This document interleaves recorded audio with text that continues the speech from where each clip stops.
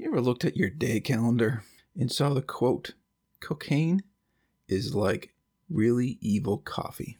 And I saw that just as I took my first cup of coffee. I got like one of these weird, not weird, but one of these cool day calendar things. Like every day there's like a new quote on it. I got it for Christmas from my wife and my daughter. And the quote is from Courtney Love. And I look at it and I wonder, did she really say that? I mean, did she really say cocaine is like really evil coffee? If she did, that is a crazy saying. I'm not going to test that theory, but it's a really crazy saying. Anyways, welcome everybody to episode number 6, I believe, of this wonderful little podcast series. And we'll address the title of this podcast, which will probably have something like along the lines of the word failure in the middle of it, in a few minutes. Let's see here. So we'll go off and we'll start. Last week was pretty busy. Well, not too busy. I did get a nice surprise day off from my main job, the one that pays the bills, which is kind of in line of the whole failure topic, but we'll get there. We'll get there in a few minutes. So last week, let's see, one of the things that I did, and most of this is not really in any particular order. So since I had Friday off, and I was originally supposed to do my main 4,000 footer hike on Saturday, because I usually try to do those things on the weekends, of course, the typical 9 to 5, Monday through Friday, the real job, and then you try to fill in all of your free time in 2 days. So with Friday off, I did my 4,000 footer hike, which we'll talk about. On Saturday, I was like, or at least Friday, I was like, what am I going to do? What am I going to do? And my wife was wonderfully hinting at the fact that, hey, I'll go hiking. So it was like, what the hell? Let's do that. Let's keep working on the, our list of all the local hikes that we want to do. So in this case, we hit up another local hike in town because that's really been our goal, is to try to get, or at least for me, try to get out through the major trails. I think my wife wants to do some of the other ones, or like some of the smaller hikes. But for me, I do try to find the ones that have got between 2 to 5 miles worth of trails that you could really kind of walk around and at least explore them. I mean, we lived in this town for so long. It's like, why have we never hit these trails? So nothing too crazy on the hike. I would say, though, out of all the town hikes we've done so far, I would say this was my least favorite. And mostly just because, trying to be almost run over by mountain bikers. And we did run into one dude who was walking down the trail. This is towards the end. And I actually was thinking, I'm like, I'll raise the rating of this trail to like maybe a 3, 3 being, it's all right. Because there was like one section that was all about like, there was no markers on the trails. And so it was kind of fun to be out there exploring out in the woods and trying to figure out like where the trail was going to lead us. I mean, I don't think we're ever going to get lost. We're in kind of not a big town, but a decent enough sized town that if you really got lost, you could probably just walk in a direction, run into a house or a road somewhere. But there was one section of the trail where there was no markers or whatever, and the trail definitely faded out and everything else. We actually got lost a couple times. Nothing like too crazy. Like we'd walk like 100 feet or 200 feet and be like, wait, where are we now? As a matter of fact, I get to one part on the trail where I was walking down what looked like an old logging road. And I'm like, oh, okay, this looks like probably where the trail was going to go. And hadn't realized there was actually a bunch of sticks and stuff, kind of like theoretically it was blocking the way, basically saying instead of going straight, you're supposed to swing a right. But it worked out well because I managed to get a nice picture of what looked like some kids had been out in the woods at one time making a fort of sorts. They looked like they had dug up like a fire pit in the ground, but it looked like nobody had been out there for years. So I got a picture of like one of the chairs that was sitting there. And so that was kind of neat. But it was cool. It was a good little hike right up until the point where we saw the guy with the dog. And this was like the last maybe half mile. He's coming up the trail. Of course, it's still COVID season. I think he yells out something like, oh, it's safe to pass, or, thank you, or whatever. I don't really remember exactly what he said. But turned out he was really actually just talking on his phone. So it was really confusing what he said because it's sort of related to COVID and keeping, your social distance and stuff like that. So it was like, what did he just say?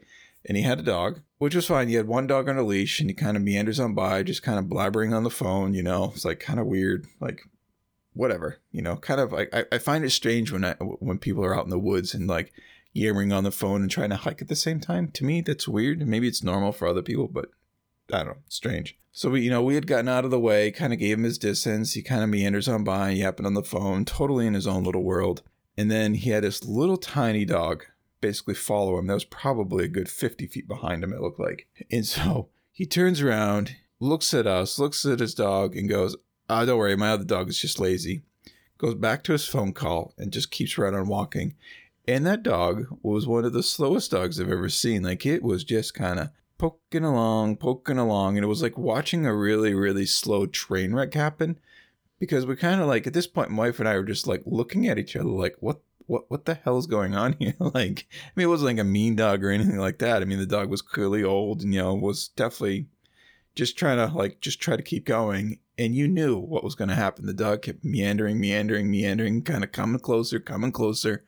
And it gets to the point where it stops and looks at us. And I'm like, I knew that was going to happen. My wife yells over to the guy like, hey, you got to get your dog, like, because we don't want the dog to follow us. Not that we couldn't outpace it, but, the guy was clearly not paying any attention. So it'd really suck if we walked like a half a mile up the trail and turned around. The dog's been following us the entire time. And that guy's still having whatever conversation he's having. At the end, we were just like, the hell with it. We just booked it. We just walked around the dog, just booked it up the trail. I mean, hopefully the dog kept following him, but whatever. But it was kind of funny.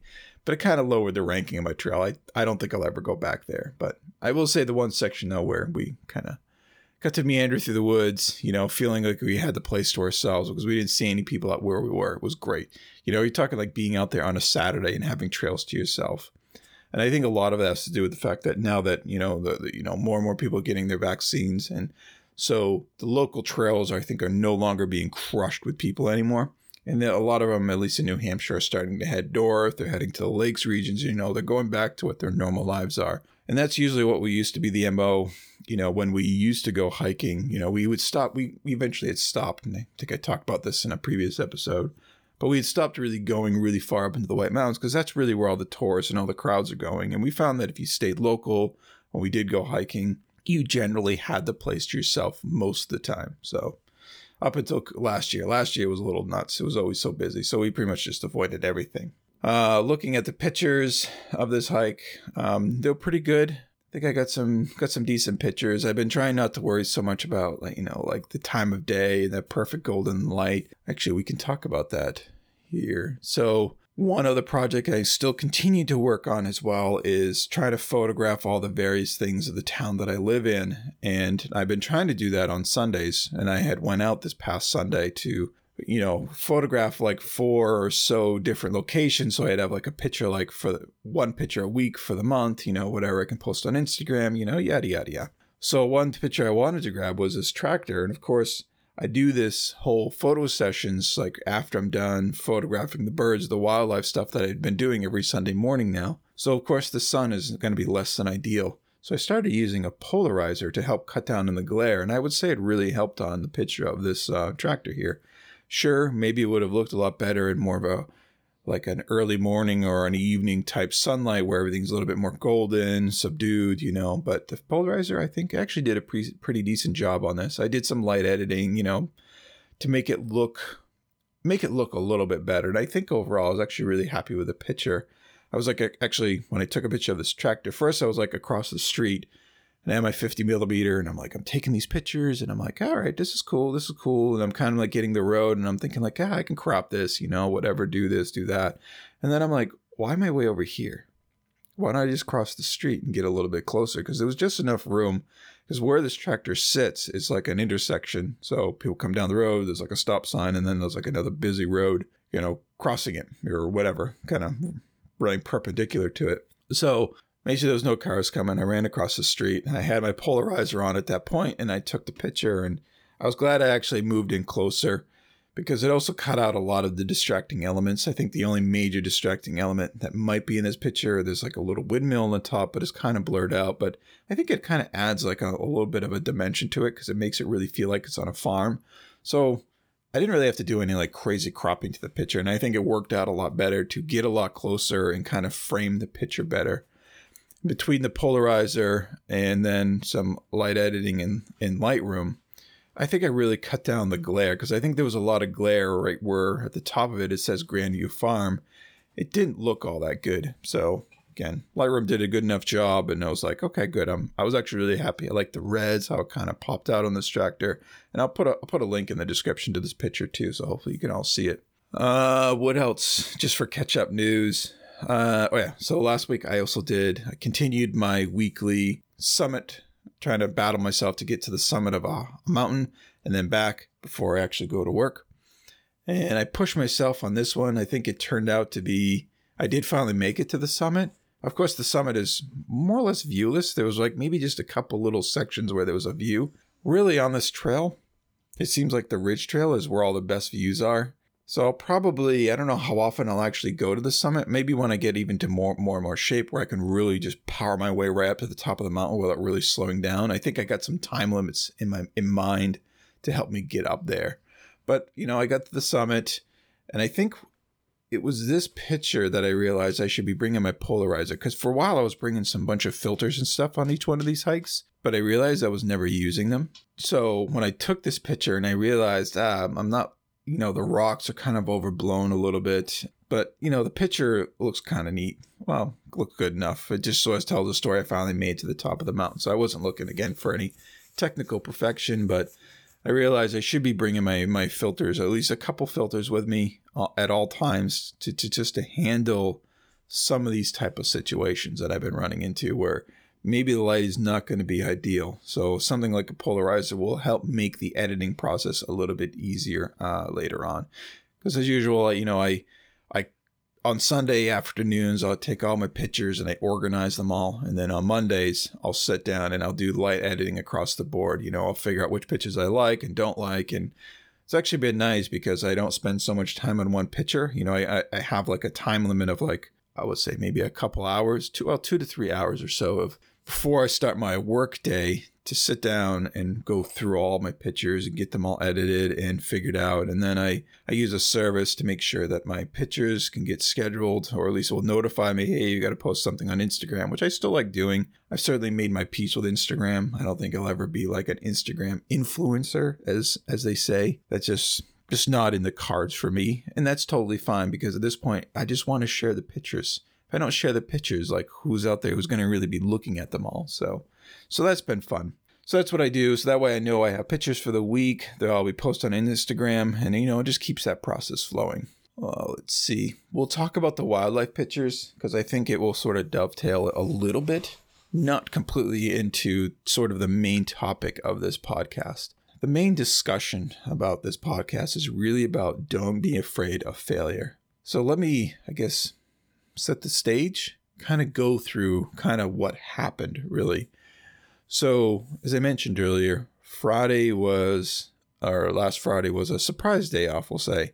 And so when I was looking at like, what can I do on Friday? Because I basically found out like Thursday morning or so, like, hey, yeah, everybody's been really good, working hard. Everybody take Friday off, go enjoy the day, you've all earned it. So I was like, all right, great. That's awesome. So I had two choices. I knew the following week I was going to be backpacking. And then I knew that after Friday on Saturday, because that's how days of the week work, that I was going to be hiking Mount Hale. And I'm like, well, I can either go backpacking, which would be a stealth camp. I was like, it's actually my final stealth camp of the season, or of this year, I should say. Not the final like backpacking trip, but my final stealth camp.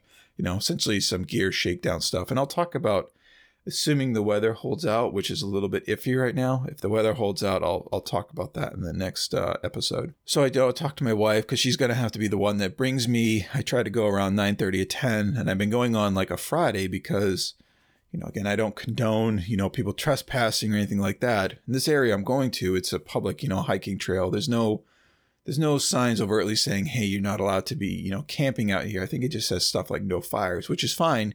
Because especially when I'm doing these stealth camps, I do not set fires. I find it'd be kind of weird to like let people know, hey, there was somebody out here camping, I basically want to go out there, have a fun night, do plenty of hiking, and then go, camping, sleeping, and then come home. I don't want to ruin it for other people that are like, like me, being very discreet, don't really tell anybody where you are, and basically just don't make a big deal about it. Meaning like, clear a bunch of area, clear a bunch of land, make a big fire, and basically, cause some problems. Which I should circle back to the hike that my wife and I did do. Apparently some people or a person or whatever, they were on top of this little mini hill or mountain or whatever, and they had set a fire, maybe some kind of campfire or whatever, and basically burned most of the top. which is really sad. You know, like if you're going to light a fire, be really, really super careful. Like this area had no water around it. Like I'm not even sure what they were really thinking. My guess, I don't know what time of year it was. I should have probably asked my wife. She probably knew what time of year it was. But either way, it was really dry up there. It's like grass and everything. So you can imagine that any fire that got out of control would have just spread. And I've got pictures on I'll post the picture, or at least the photo album, again, in the description as well for people to see. The photo album shows like I got like a stump that's basically been all charred and everything else, and just shows like the evidence of fire that was up there. It's kind of sad that a lot of those trees got burnt down. But anyway, so coming back, you know, I talked to my wife, and she's like, you know, she's really busy with her job and everything else. And she's like, you know, I really can't spare the hour it's going to take me to drop you off and then come back and get back to work. And you know, she was kind of hemming and hawing. She's like, no. So like, you know what? It's okay. It's cool. I know the weather looked rough, but no big deal. We'll deal with it. So I said, all right, I'll move my 4,000 footer hike up. Instead of doing it on Saturday, I'll do it on Friday, meaning, hey, that will probably be a light traffic day, you know, foot-wise and people-wise to do it on Friday, because it works out just as well.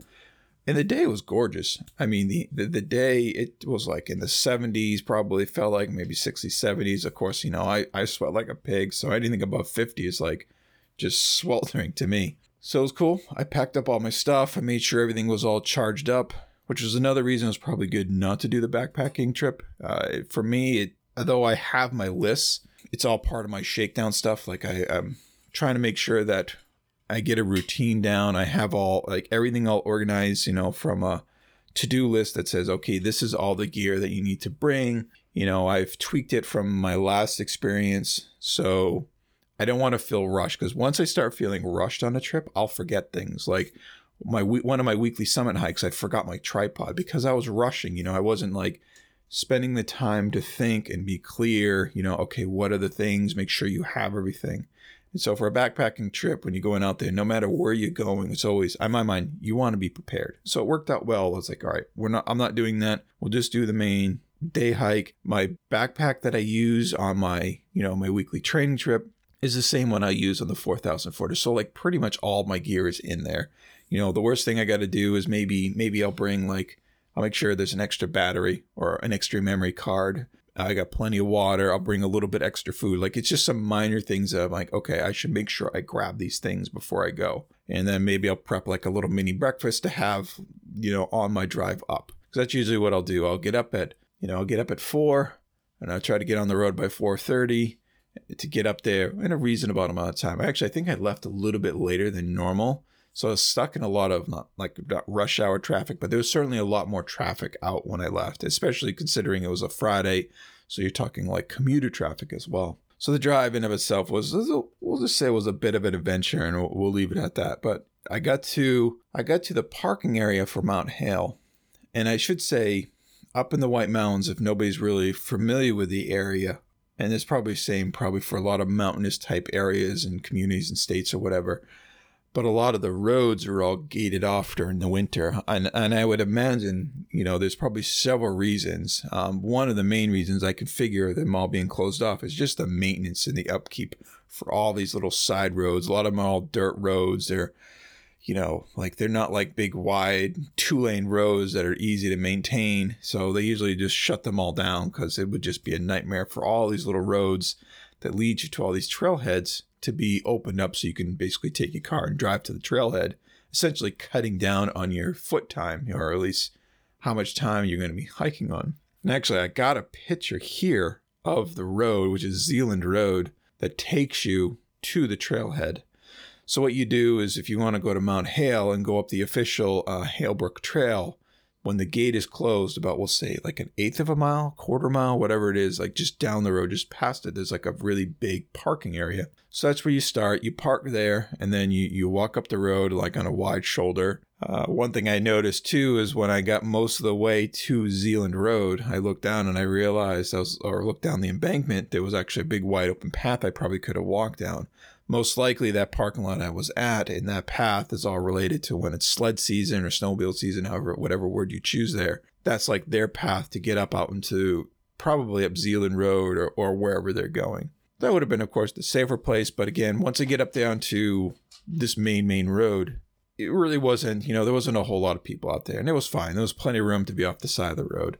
So you walk to the beginning of Zealand Road, and what greets you is a pack you in like sardine cans camping area. I personally would not want to camp there. I can imagine especially during the summer. This is like a main road, like Route 302 up in the White Mountains is like the main road to get you through a lot of different sections of the White Mountains. And so speed limit's like 55, 60 through there. So, not only would you have tourist traffic, but, you have like 18 wheelers driving through there, and not to be included that the fact that you're being packed in like sardine cans around there on all these little campsites. So you walk up the road, and the road hike in of itself is about 2.5 miles. I think it's actually 2.5, or for me, it was 2.7 miles from my truck to the official Haleberg trailhead. In Zealand Road, the hike up it, the first part, there's like a little bit of elevation gain, but at this point, there's like no snow out there. So I'm walking up this road and looking all over, and I'm like, it's beautiful. Like, there's no snow anywhere. The sun is shining. It's just like this beautiful, beautiful warm weather. And I'm like, oh my God, like this is going to be a great hike. I didn't see anybody. I had the road to myself, which is a cool experience for me. I love the fact that I'm out there, I'm by myself, and I just feel like I have the entire place to myself. And I should preface a lot of this by saying I did read some trail reports as well. And a lot of the trail reports I had read, and I think, as long as I remember correctly, they talked about, of course, that the gate was closed. Getting there was very straightforward, very easy, like nothing to write home about. But, it was just an easy walk. And then I think they talked about a brook crossing, said, oh, one guy's like, you'll probably get your feet wet, but, no big deal. And then lots of mud, I think was sort of like the other one I read. So I was like, okay, so in my mind, I had this picture of a hike that's going to be pretty easy for the most part. Look out for mud. Maybe I'll see some snow at the higher elevations, but should be pretty straightforward. And of course, when I'm walking up Zealand Road to the trailhead, everything that I'm seeing fits this narrative in my head. I'm like, all right, this is great. This is exactly what I'm seeing here. Perfect. So you walk up the tarmac for a while, and then it turns into dirt, and you follow the dirt, and you keep going and going and going. Then you finally get to the trailhead. So when I got to the trailhead, I'm looking at the map that's all there and everything else. And I already had maps on my phone, so I was good to go. I try to download the maps for offline use, which worked out really well in this case because at some point, I don't know where on this road, I basically lost cell phone signal. So I was really, I was out there. I was good to go. And once I got about a mile or two up this road, you don't hear anything from 302 anymore. Like, it's a feeling of being secluded out there. Because once you don't hear the traffic anymore, it really helps you feel like you're being enveloped by the forest. Like you really get the appeal of being up in the White Mountains. So I get to the trailhead, and I'm looking at the trail, and, the woods and everything is still very much bare. You see all the leaves, the trees, the broken twigs, all that kind of stuff. Like, that's there. But what I did see was like, okay, going up the trail was a couple inches of ice. And that's a lot from the monorail. And I don't know how many people are familiar with like some of the hiking terms, but the monorail, I guess, is known as essentially the trail pack, or the trail that people have been following to get to a place. In this case, we'll say to the summit of the mountain. There's a monorail, and over the course of time, so many people walked on it, it's packed all the snow down. So like in a lot of the hikes I did earlier this year, or at least the 2 hikes I did earlier this year, even though there was like 2 to 3 feet of snow, I was walking on,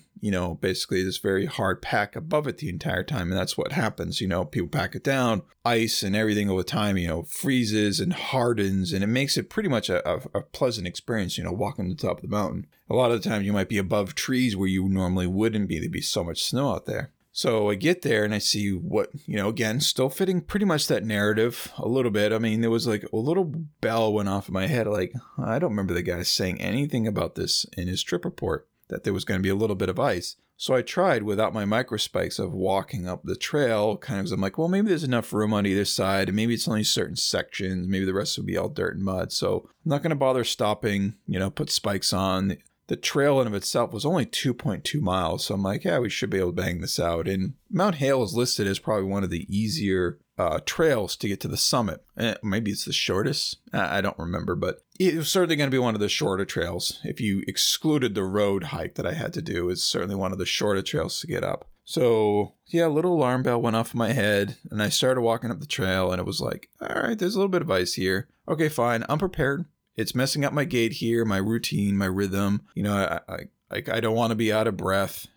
So I'm like, fine, put on the micro spikes. So I stopped, I did that, put them all on, and then I was able to walk. It was just fine. So now I have no problem with slipping. There was ice and then a little bit of slush. It was kind of slushy a little bit too. So the micro spikes certainly were helping a lot more, but I still had to be a little bit careful. But, my rhythm, I started getting my rhythm, kind of puffing my way up, going through all the normal thoughts that I always have. Like, what am I doing? Why have I decided to do this again? Like, what's the deal here? Like, why? So fine. But as I kept going, okay, now there's a little bit more there's a little bit more ice, there's a little bit more snow on the trail, a little bit more, and I'm like, okay, all right, but we are going up in elevation, nothing to be too worried about. And then I get to the first brook crossing, and it was crazy, at least in my mind. Again, this is just my mind, like how I visualize it. Like, it was nuts. Like, wow, okay. He did say something, like the Trevor Boys did say something about maybe my feet might get a little wet. I'm like,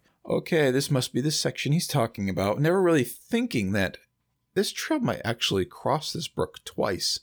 Okay, and I'm standing there and I'm pondering, like, how am I going to get across this? The brook is, it's just rolling right down. I mean, it's not like super wide or anything like that. And probably during the summer, you could probably just walk right through the water and be just totally fine. So I'm looking and I'm like, all right.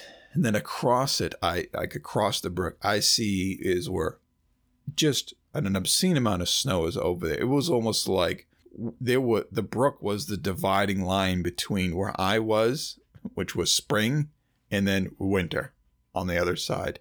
So much snow. And I'm like, this is not good. Like, this is looking a little bit more sketchy. Like, all right. Again, I only have micro spikes. I have no snowshoes. I have no trekking poles. And I typically don't think I've ever used trekking poles in my life. And I'll if I remember, I'll touch on that in a bit. So I was like, okay, I'll figure out, I'll get across this. No problem. We'll just do this. We can do this. And I found some rocks. I jumped and hopped across some rocks, and thankfully I didn't get my feet wet. But that final hop I saw was like, ooh, I'm going to sink. Like, I'm going to sink into the snow. So I had to be a little bit careful. But I did make it. No feet wet. I didn't actually sink. I was good to go. But now I can see where the trail was certainly not as well traveled. And I think what had been happening was people probably getting to that first brook crossing and was like, yeah, maybe I'm just not going to do this hike. And I probably should have did the same. But I said, no. I'm good. I'm experienced. Like, I know what to do. I've got enough emergency gear. Like, if stuff really, really hits the fan for me, I'll be good to go out here in the wilderness. Like, I think I should be able to survive. So I jumped across, started walking, and almost immediately, I think I regretted the decision. I would take like 5 steps and sink, and I was sinking up into snow up to my waist. And I was like, what is the deal here? But a lot of it, I was on top of the snow. So I'm like, okay, this is fine. And so that went on for about a quarter of a mile. Maybe you were 10 to 15 steps, I'd sink. Okay, yep, sink like just snow up to my waist.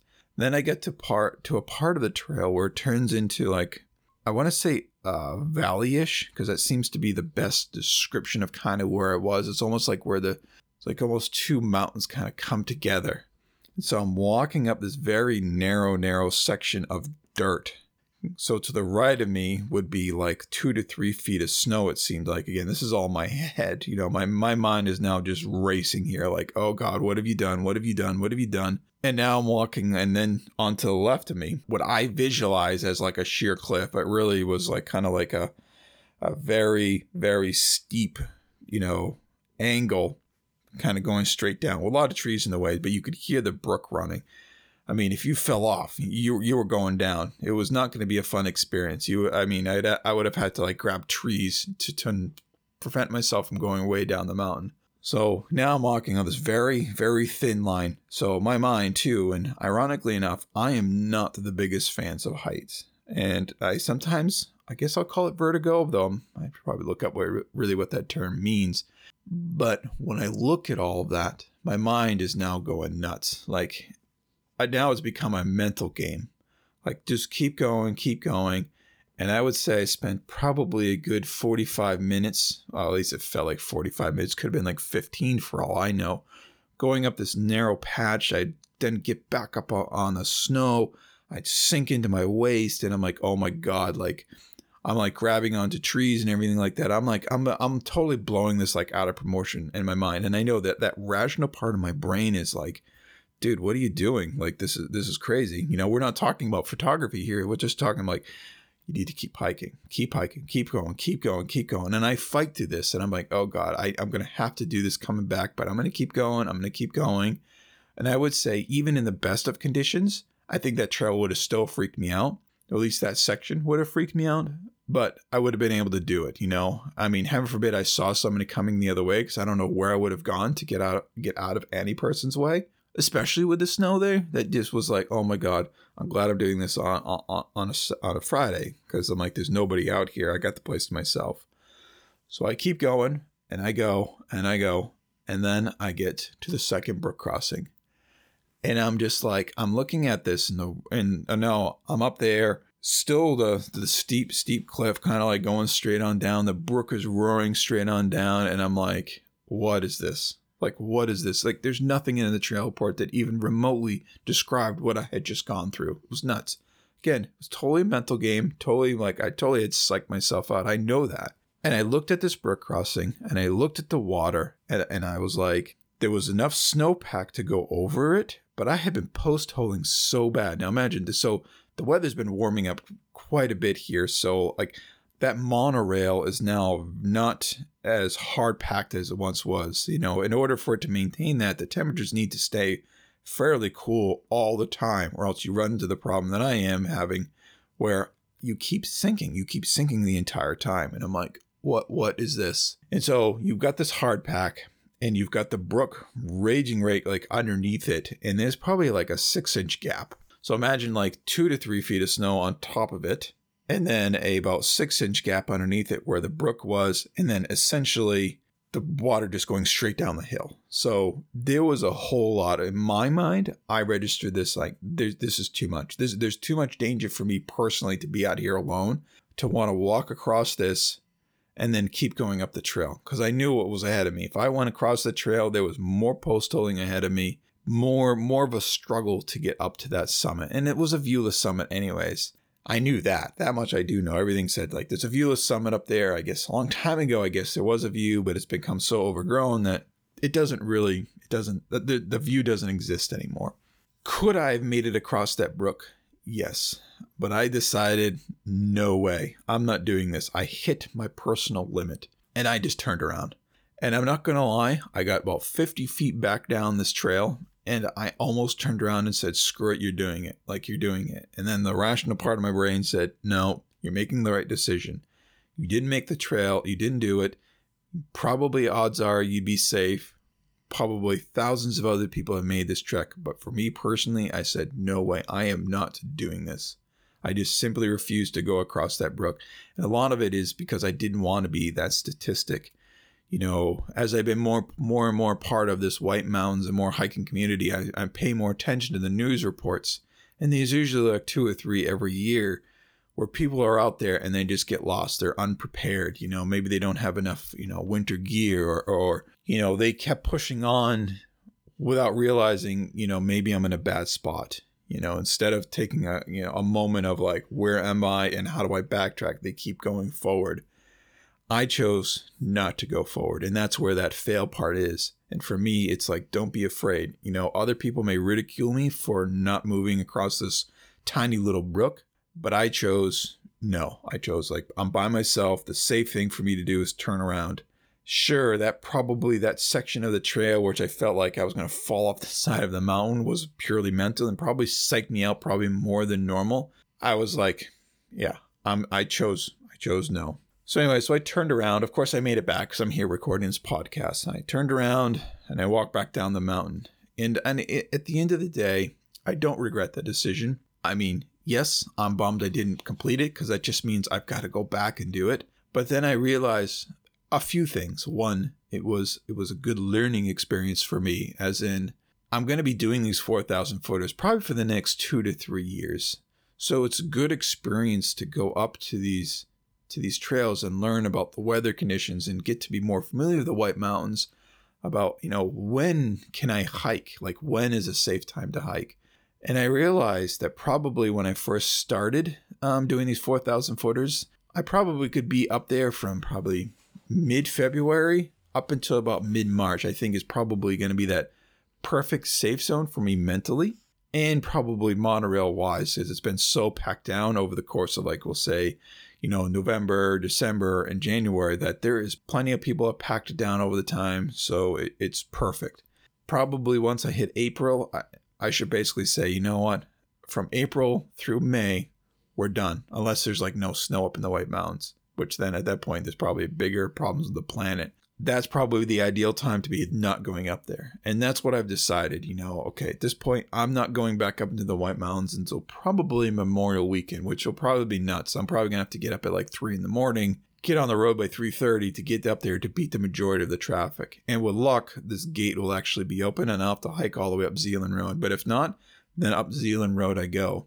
But I figure by the end of May, the majority of the snowpack should be gone.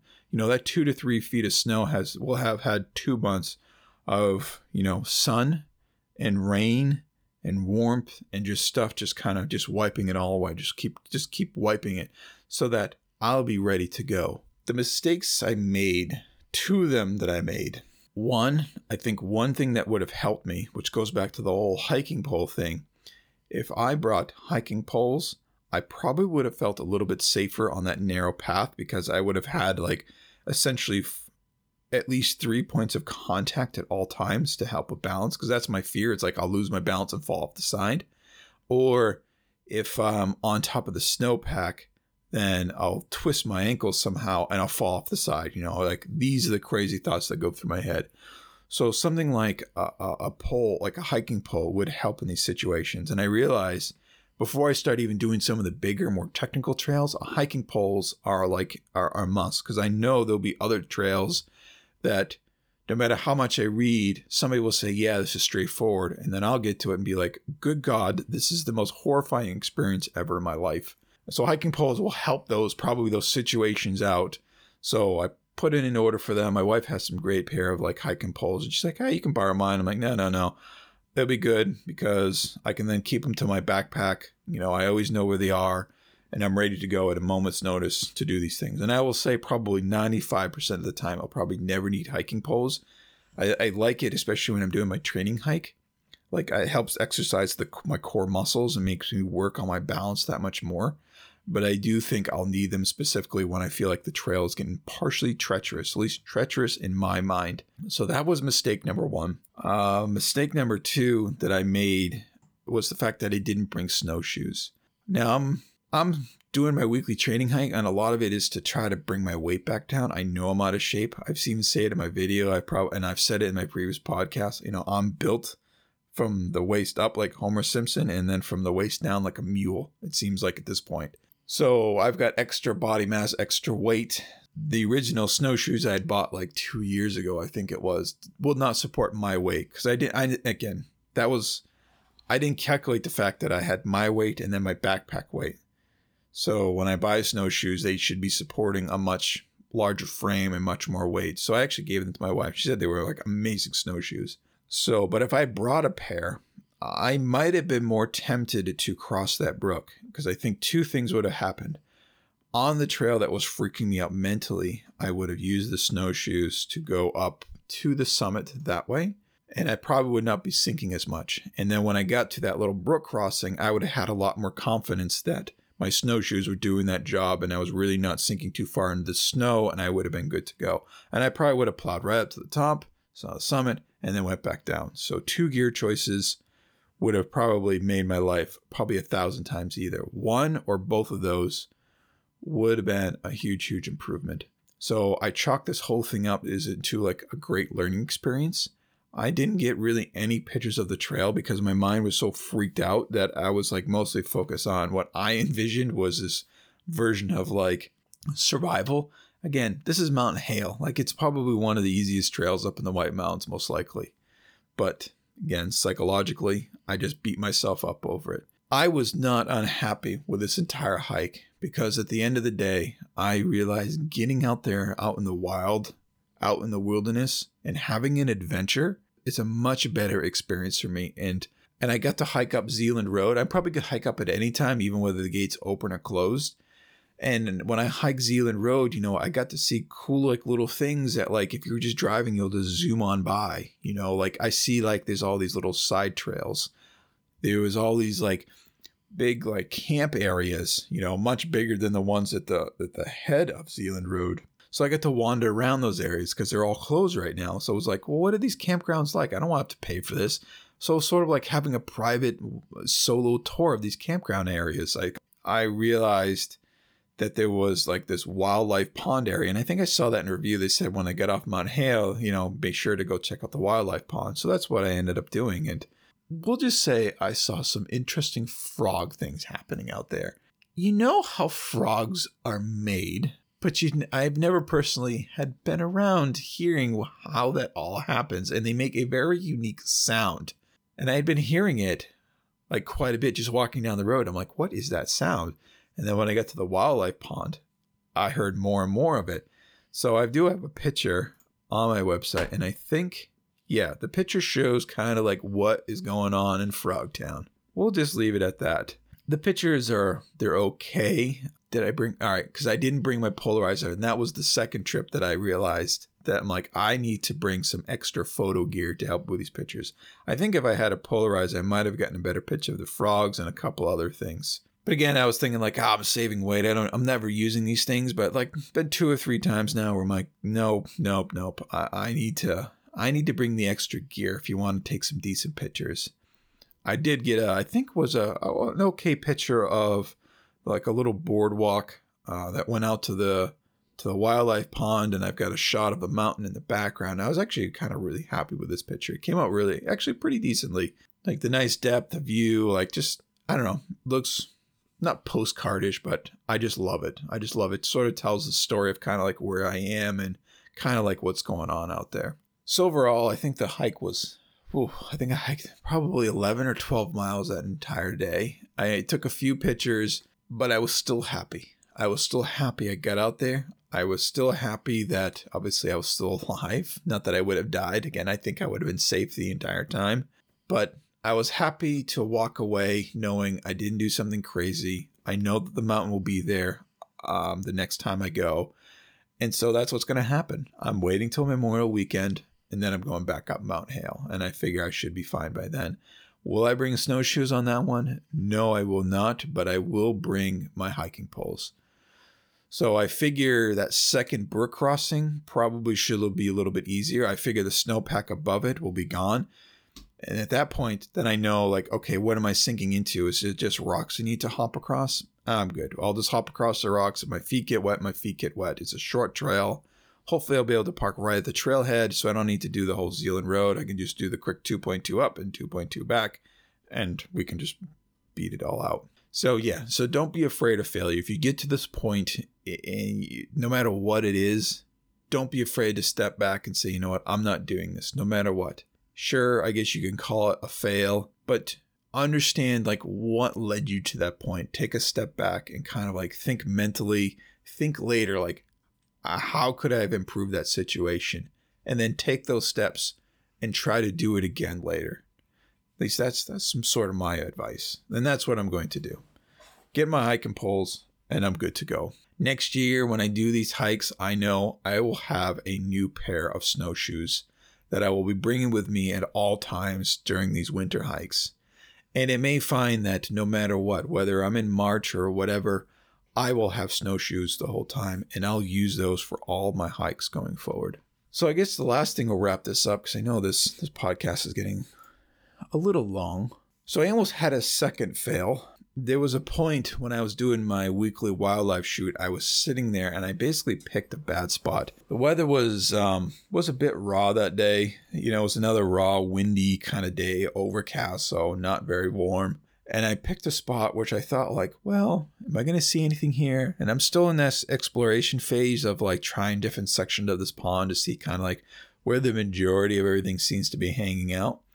And I got there, I got all set up, and I sat there for like 2 hours. I felt like it was about 2 hours. I'd say almost 2 hours of not seeing nothing. And I got to the point about an hour and a half in, I'm like, I got to get out of here. Like, this is too cold. Nothing's happening here. I finally did get like one bird picture, which I think at the end of the day, I didn't even end up using. But I spent a lot of time like using my binoculars and kind of getting a feel for them, scoping out the area. So, there was certainly a little bit of that.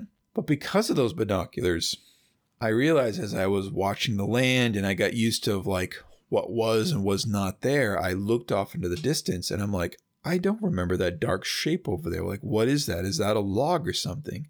And what turned out to be was essentially a river otter having its breakfast. And I was so happy because I realized I had waited long enough to actually see this. And if I had left a half hour earlier, I would have missed this whole experience. It was out there having its breakfast. I'm pretty sure it was a river otter. It certainly doesn't look like a beaver or anything like that, although I think beavers are out there. Well, actually, yeah, I did see them. So he was out there, and I got like a little bit of a video clip of it that I'll post probably at the end of this month, and then some pictures. I had to raise the ISO probably quite a bit, and I'd been doing some research last week about like how can I cut down on some of the noise in my pictures. Sure, there's like this tool like this Topaz like denoise utility, but I wasn't really happy with the quality. Like last year when I was using it, it just kind of like, I felt like it ruined the pictures. And I'm like, how are other people doing this without like an AI driven utility or plugin in like Lightroom? So I found a nice little video, and one guy's like, talked about using like the some of the different sliders about cutting down on noise and sharpening and stuff like that. So I definitely did that in this picture. I can see where maybe I over sharpened some areas, but the main focus, the river otter, I think I got to quite nicely because I only have, again, the 100 to 400 millimeter lens. So my reach is not as far as I would want it to be, but I've got like a high megapixel sensor. So I'm able to crop right in and kind of like offset that to that loss in millimeters. So between that to the high ISO, I knew I had some graininess in the picture, but I actually, with a little bit of experimentation, I think I actually got the picture pretty cleaned up. And so, yes, as usual, I'll post a link to this as well later on, or at least in the description of the podcast. And I did get a picture of a mourning dove sitting on top of a beaver brook, right, on top of this beaver lodge. I did the same thing, the same denoise thing. I don't want to like, I know there's going to be a fine line. I've got this cool new a couple little sliders that I'm going to play around with. Eventually I'll find kind of like the look that I want. Like I don't need like all the graininess gone, but I would like a slightly more sharpened up picture to kind of eliminate some of that noise. So I'll get better over the course of time. And of course I can always go back to this image, turn all that stuff off in Lightroom, and then kind of start over until I'm kind of happy with an end result. But I like the dove picture. I just love it's like just out there looking. And it was another example of like, what is that? Like, what is that shape that's out there? And I saw the picture, at least I saw the mourning dove. All right. I think that's it. I think we discussed everything that I had to discuss this week. Looking at the weather for my stealth cam trip, like I think I said earlier, looks a little rough. So we'll see how that's going to work out. They're predicting like 6 inches of snow or something, but I just looked at the weather report and it looks like mostly rain. So we'll see how that's going to work out. I may just hike in the rain and just kind of deal with it, but we'll see. We'll totally see how that's all going to play out. Either way, you'll hear all about it next week. And I just want to say thank you, everybody, for listening. And again, don't be afraid of failure. It's okay.